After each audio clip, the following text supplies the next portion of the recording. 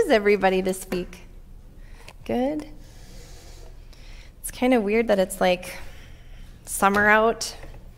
I almost wore a sweater today, and then I'm like, I'm going to just check the good old thermometer thing on my phone, and I'm like, it's going to be hot. What am I doing? So anyway, summer continues. We'll ride this train as long as we can.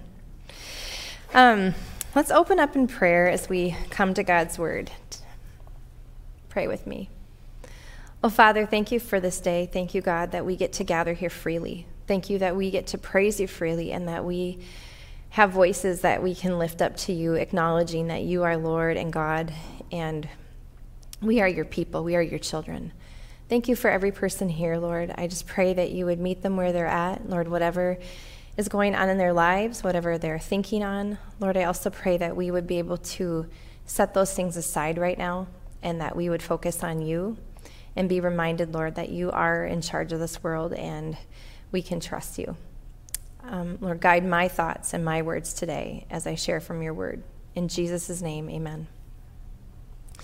So this month, we are doing a study called Unshakable, and last week we were talking about security, and this week we are going to be talking about how our security in our world comes from God and how he is not shaken, and we can find our security in him as people collectively. We have been studying somebody I've never preached on before, and it's Hezekiah. Hezekiah was one of the best kings in Judah. He gets more accolades than even King David, if you note that, like what we read last week, that he was better than any other king before him or after him. He was exceptional. He wasn't perfect, but he was a really wonderful leader and king for God's people. So we're just going to do some recap of where we were. Good job, Tony. We're working together. I want to be good to Tony and not be like leaving like, what are you talking about? Where are you? So we're in John 14. Jesus said, in this world, you will have trouble. I know last week I said he didn't say you might, or it might be rough. He just said, in this world, there will be trouble. And it's not always going to be rosy. But then Jesus also says later in that same passage, but take heart, I have overcome the world. I thought about how we have this span of time that we are on this planet. There's been people long before us. There's going to be people after us. And we all have this common struggle, and it's suffering. I think we have the capacity for joy, but we also have the capacity for so much suffering. And I think what's really hard for us where we live in this time is we have technology, which alerts us to the mass suffering of so many. You think about like people a long time ago, they weren't aware because of technology that there was like so much suffering in other places. And so I've thought about that as human beings, how that awareness and that knowledge can really increase our anxiety. It can increase our ability to pray and to intercede and also to help. I thought about, my sweet friend Amber, whose capacity of responding to suffering has led her into missions, and she spent the summer in Greece helping out in a refugee camp. So we have like this amazing ability to respond to suffering, but we also have this terrible ability to react to suffering and how it affects us. And in Jesus' time, this is what made me think about this week, was Jesus' time, there was suffering happening in them too. And his followers asked him, like, first of all, they thought that he was the Messiah coming back to kick the Romans out, to bring Jerusalem back to its glory, all those things. And they were asking him, like, how do we know when the end is going to be? And give us some signs. And Jesus wisely responds with truth, because he was God. He said, watch out that no one deceives you. This is in Matthew 24, verse 4. For many will come in my name, claiming I'm the Messiah, and will deceive many. He told them, you will hear of wars, rumors of wars, but see to that you are not alarmed. Such things must happen, but the end is still to come. Jesus said, nation will rise against nation and kingdom against kingdom. There will be famines and earthquakes in various places. All these are the beginnings of birth pains. He tells them, you're going to be persecuted. You're going to be handed over, put to death. You're going to be hated by all nations because of me, because you are a follower of Christ. He said, at that time, many will turn away from the faith and will betray and hate each other, and many false prophets will appear and deceive many people. He said, because of the increase of wickedness, the love of most will grow cold, but the one who stands firm to the end will be saved. And he said, and this gospel of the kingdom will be preached in the whole world as a testimony to all nations, and the end will come. And then in verse 36, he says, but about that day or hour, no one knows. That always gives me so much comfort that even Jesus told his people, no one knows. Not even the angels in heaven, nor the Son. He was saying, I don't even know that right now, but only the Father. As in the days of Noah, so it will be at the coming of the Son of Man. For in the days before the flood, people were eating, drinking, marrying, giving in marriage, up to the day Noah entered the ark, and they knew nothing about what would happen until the flood came and took them all away.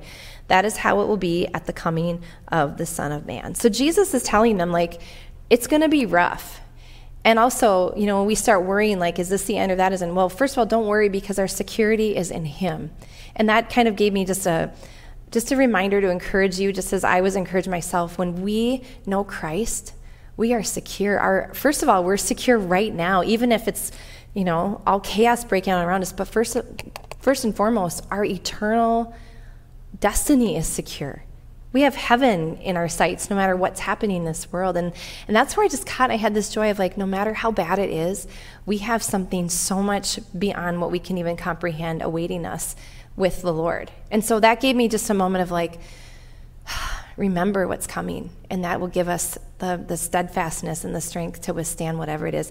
And that was what Jesus told his followers then, and he says the same thing to us now, because he is living and active, and this word is living and active. So I just wanted to remind you of that before we got into Hezekiah, of that God knew that it was going to be hard, and he knows it's hard. Jesus knows what it was like because he was with us. He walked this earth, but he still says, stand fast. Stay with me. Keep your eyes on God and on his strength and who he is, and you can do it. And that gives me so much stamina and endurance to do that. So as we sit with Jesus' words and think about where his followers were then, and when we go to Hezekiah, I just wanted to ask you just a question to ponder for a moment. What rattles your cage when it comes to our world? When you hear the news, when you read the newspaper, when you watch things, what really distresses you? For me personally, it's when I see that children are struggling. That's when, I don't watch TV very much, to be completely honest with you, but we didn't even have a TV till COVID. Then COVID just tipped us off the edge, and now we have cable and COVID.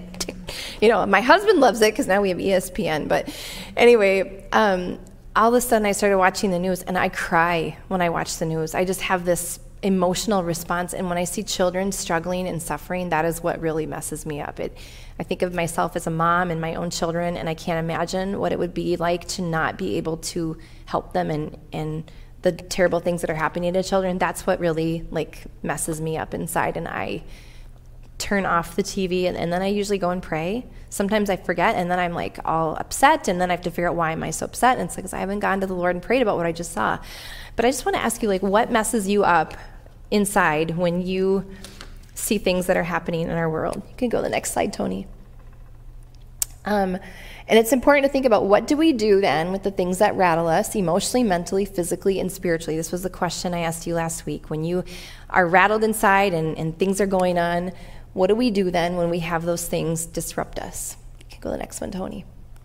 So we are studying the life of Hezekiah. Last week I asked you to read in 2 Kings 18-19, Chronicles 28 to 31, 2 Chronicles, Isaiah 36 to 39, and then it was really awesome. Jamie read from Isaiah 40 today, which was one of the prophet Isaiah's responses to that time and place when he was called to minister to the people of Judah in that time. So this is where we have been. Next slide, Tony.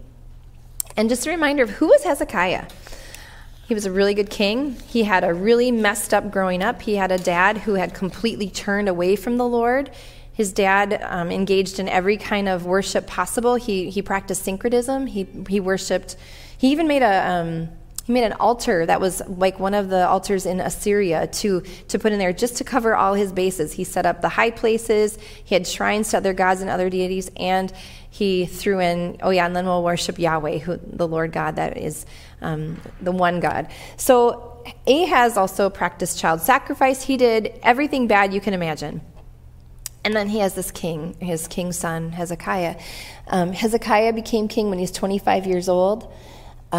His mom's name was Abijah, and I was reading in a commentary this week about just how important it was that it seems that Hezekiah had a godly mother. They think that her mom or her dad was a very dignified and respectable man, possibly a priest, and that the influence of Hezekiah's mom in his life and the prophet Isaiah seemed to have turned his heart to the Lord. And so when it came turn for Hezekiah to be king, he led this huge spiritual reform. He brought the people back to worshiping God. He brought them back to doing the things that made them distinctly God's people, and started a revival pretty much in Judah. Next slide. So these are some important things to think about. Isaiah advised him. He had Assyria harassing him, and he also had God helping him. Some important things to know. We're going to learn about the ancient kingdom of Assyria. And it's also important to think about how Assyria is no longer a kingdom anymore, but Israel still is. You think of all the places and people that have tried to displace and to remove Israel, and they haven't. Israel still stands. And that's an important thing to just remember and consider, is there have been kingdoms that have come and gone. The Babylonians, they're not there anymore. But God's, that special place of Israel still is there, and I think that's important that we hold that tight and we think about that. Next slide. Is that it? Oh, there it is. So we come back to security. Hezekiah's security was found in the Lord, but last week we talked about security. What is it and why is it important? And security is that overall feeling of wellness. Think of shalom, what God defines as true peace. It's contentment, it's safety, it's knowing that you are okay. And why is it important? Because it is how we can live in a way where we are regulated. It helps us know that we are safe and we can make thoughtful decisions. When we are insecure, we don't. Next slide, Tony. The WHO, this is the one that I thought I had last week, not the band, the WHO, the WHO, World Health Organization, says that security is a prerequisite for health. And we go back to all the people right now that do not have security in their world, in their land, and they are lacking health in every way. And I think that's an important note of justice for us as God's people, is how can we also advocate and work for the security of all people, not just ourselves. Last week we talked about the security. What does it look like and feel like? It feels stable, safe, protection, consistency. We feel happy when we're secure. We feel loved when we're secure. If you have children, just think about how your child is at their best, and it's when they are the most secure. The Hebrew words avtacha refers to the objective physical security measure, while bitachon usually refers to the subjective feeling. So there's like an actual physical sense of security, and then there's an emotional feeling sense of security. So those are important things to think about as we come to this passage. And next slide, Tony. So in Hezekiah's time, this is important to note, he faced a lot of things that we face. He faced economic pressure. One thing that's really interesting, and if you're, I don't know if any of you are interested in the economy and the world system, it made me start thinking about Bitcoin and all the ways that we have currency in our world. But some really interesting things was how the Assyrians were this huge world power. They spread. And the ways that they would have compliance for the people that they took over was they would say, we'll let you stay in your place, but you have to pay us money. You have to pay us tribute. And so they would, pay them money, and then they would leave them alone, and they would make their king a vassal king, meaning that the Assyrians were really in charge of them, but they could still be their king. So he faced that. He faced the pressure of invasion, and he faced social pressure, the pressures of, are my people safe? Are they okay? Are they worried because the Assyrians are at our door? The Assyrians, this is some fun, I found some fun facts for you to show you about the Assyrians. Next slide. So this is ancient Near East history, but this shows how far the Assyrian Empire stretched, and this is around 760 BC. But first of all, there was a lot of kings that had the same name, Tiglath-Pileser. There was Tiglath-Pileser 1, 2, 3. They all had the same name. And he was one of the famous kings. He was one of the stronger kings of Assyria. And to make his messengers and armies travel quickly, he built roads which connected the empire, which makes you also think about the Roman Empire, how they were kind of a precursor to that. The Assyrians, what they practiced was siege warfare. They also had like advanced technology for warfare. They would bottle people up within their land and then wait it out and scare them. Their tactic was fear. Next slide, Tony. They were fearsome, powerful. The people had to learn how to fight. They were definitely a warfare culture. Children probably learned to fight very early.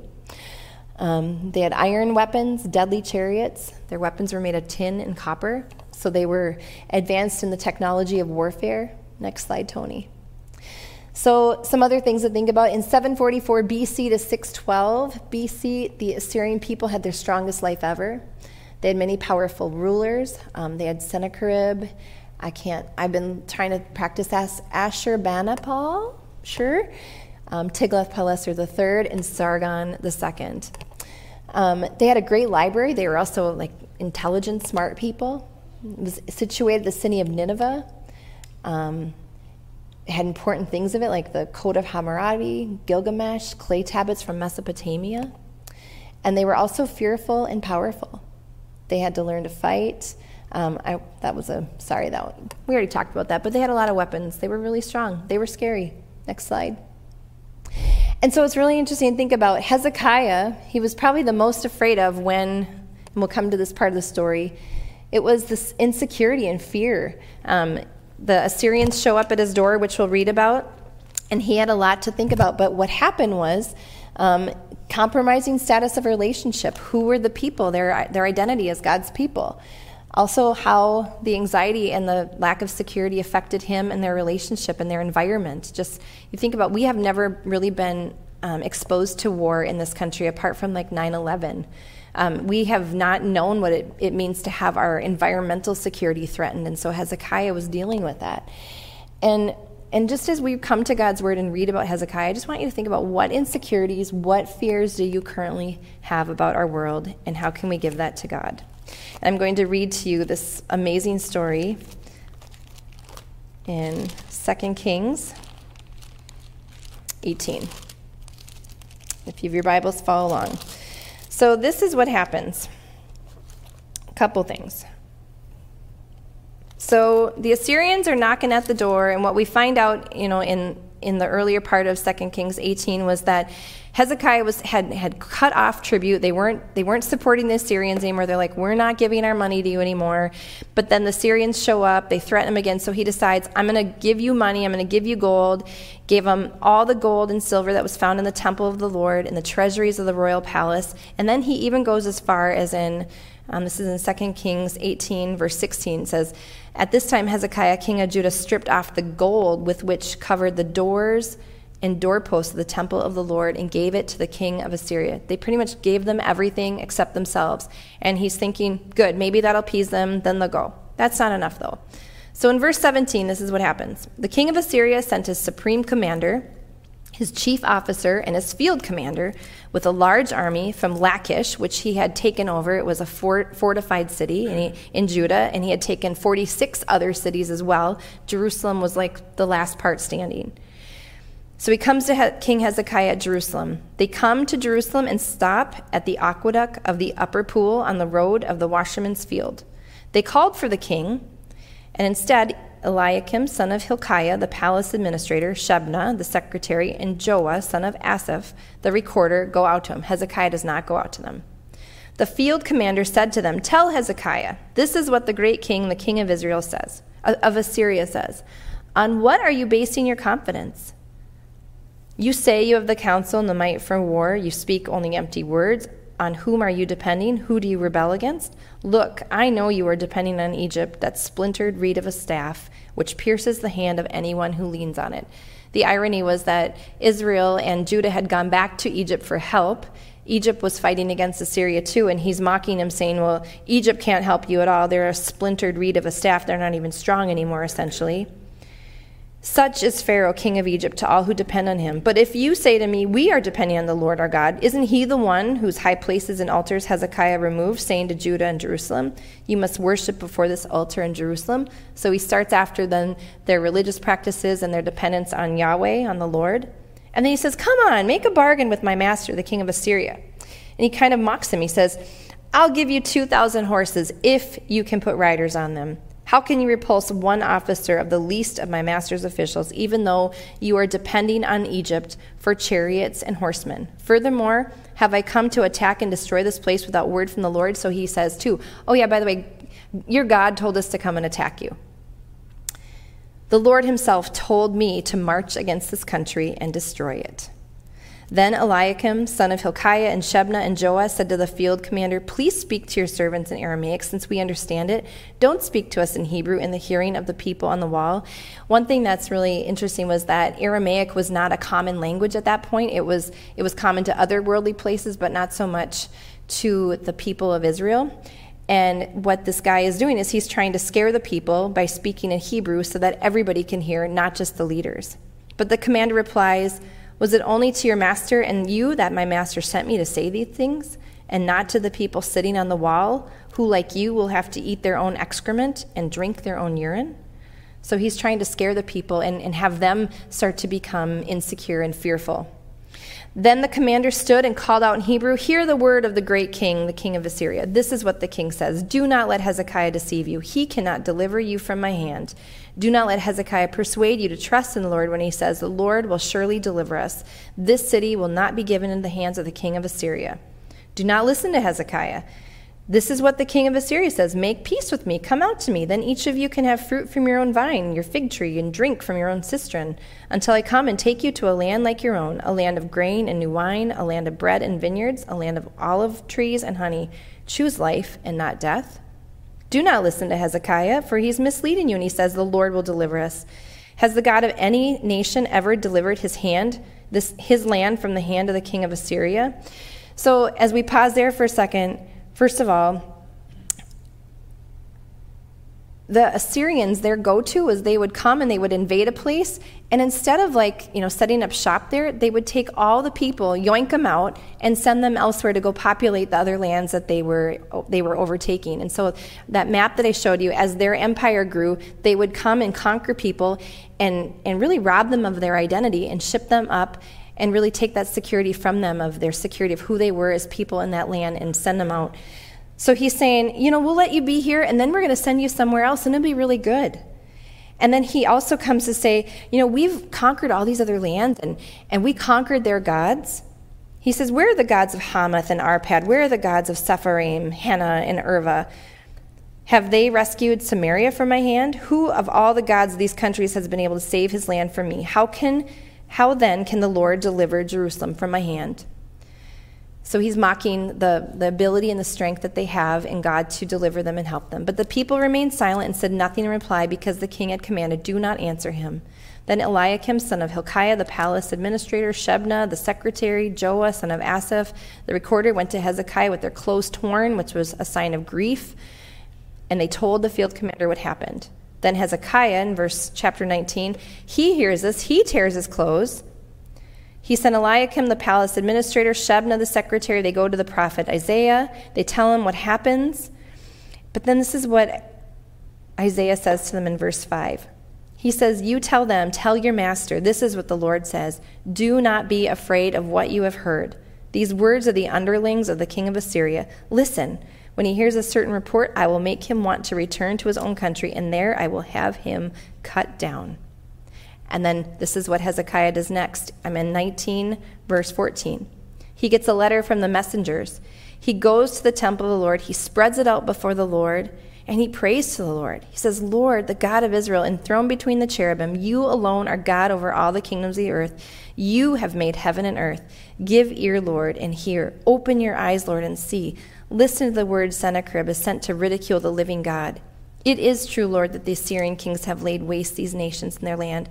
They have thrown their gods into the fire and destroyed them. But they were not gods, only wood and stone fashioned by human hands.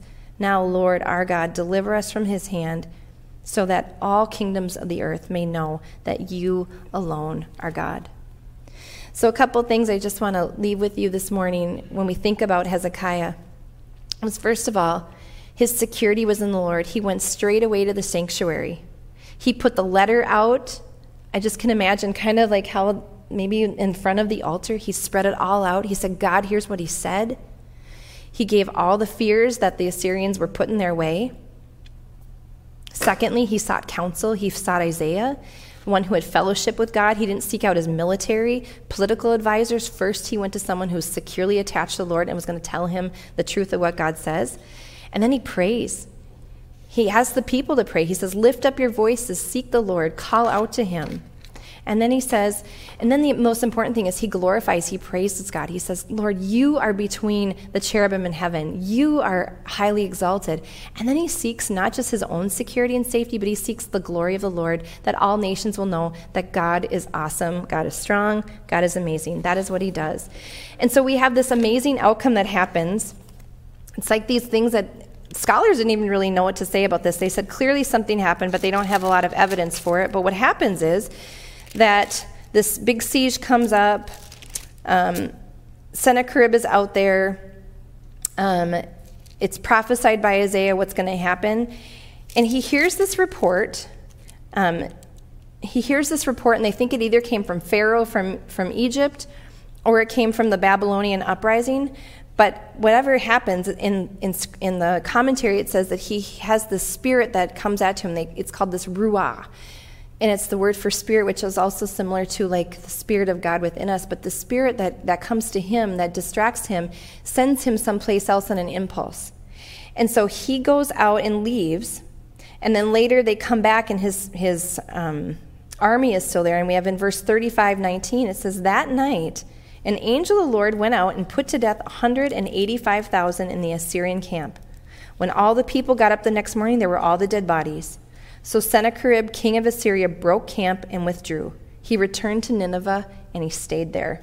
And then one day, this is like the side note, he was worshiping in the temple of his god Nisroch, and his two sons killed him with the sword, and they escaped to the land of Ararat, and another king succeeded him. You think about how Isaiah's security and his ability to rest in the Lord and to just hunker down and stay must have been really hard when the temptation came in to flee, to come up with some idea with his field commanders, but he doesn't. He instead seeks God. He trusts God. He reminds God, this is who you are. This is what you can do. And this amazing thing happens. I want you to think about a couple things. Tony, go to the one that says, despite the seemingly impossible situation. So some of our biggest takeaways for today is despite a seemingly impossible situation, God came through. It's one of these miracles that we can't account for, but God can. Hezekiah modeled to his people to put their trust in God through their decisions and actions. Next slide. And we can keep learning from Hezekiah. His security was found in the Lord, even though he had a situation that was really awful. Like you think about as a leader, nobody wants to be in that situation. You have all these people you're responsible for. You have this terrible, army that's coming your way. Nobody wants to be in that spot. But he had a strong anchor, and that was the Lord God. Next slide, Tony. So I just want to help you think about something. And this is where we have Hezekiah's modeling. His way of thinking was, God will help us. And so can we have that same way of thinking right now in our lives today? God will help me. Can I check my deep-seated beliefs of, I am secure? Is that true for you? I am not alone, or do you feel alone? That deep-seated belief to be reminded, yes, you are secure. Yes, you are not alone. And then what do we do equals how do we act? And that means that we actively have to trust God. It's not just some pie in the sky, I'm going to trust God, but it means we're going to act in ways that show we trust God and our security is in him, just like Hezekiah did. So this is where Sally, good job. Do you mind? So I had to choose a responsible person to help me because there's no children in here. I was thinking about something like just in recent modernish times in World War II.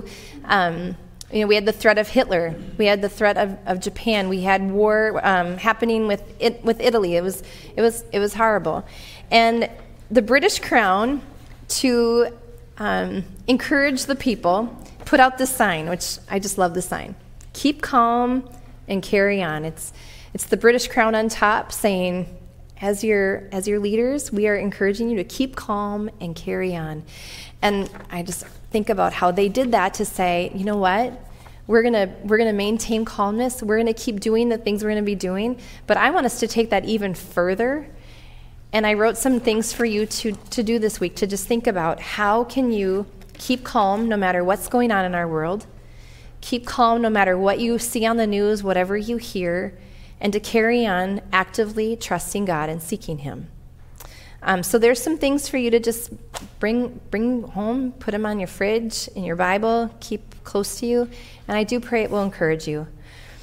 This week, when you watch any news sources, be attentive to your thoughts, feelings, and behaviors related to what you watch. Actively pray for the situations happening in our world and the people who are struggling. Prayer is so powerful, and you know what? We have to remember that we can't discount prayer. God works in prayer in ways that we can't even understand. Just like in Hezekiah's situation, Hezekiah had no idea how God was going to do it, and he did it by the angel of the Lord going through the Assyrian army in the most unexpected way. They don't know if it was a plague. They don't know what happened. But God showed up, and God saved His people and gave them more time and helped them trust Him. So that is my prayer for you this week as we look back from God's word and think, how can we do what God's people did in the here and now is trust God. I'm going to pray. Lord, thank you for your word. Thank you, God, that we can be encouraged from stories from thousands of years ago that are just as real then as they are now. Give us faith and trust in you. Help our security be anchored deeply in you, knowing that you have us, we are not alone, and we can trust you. In Jesus' name, amen.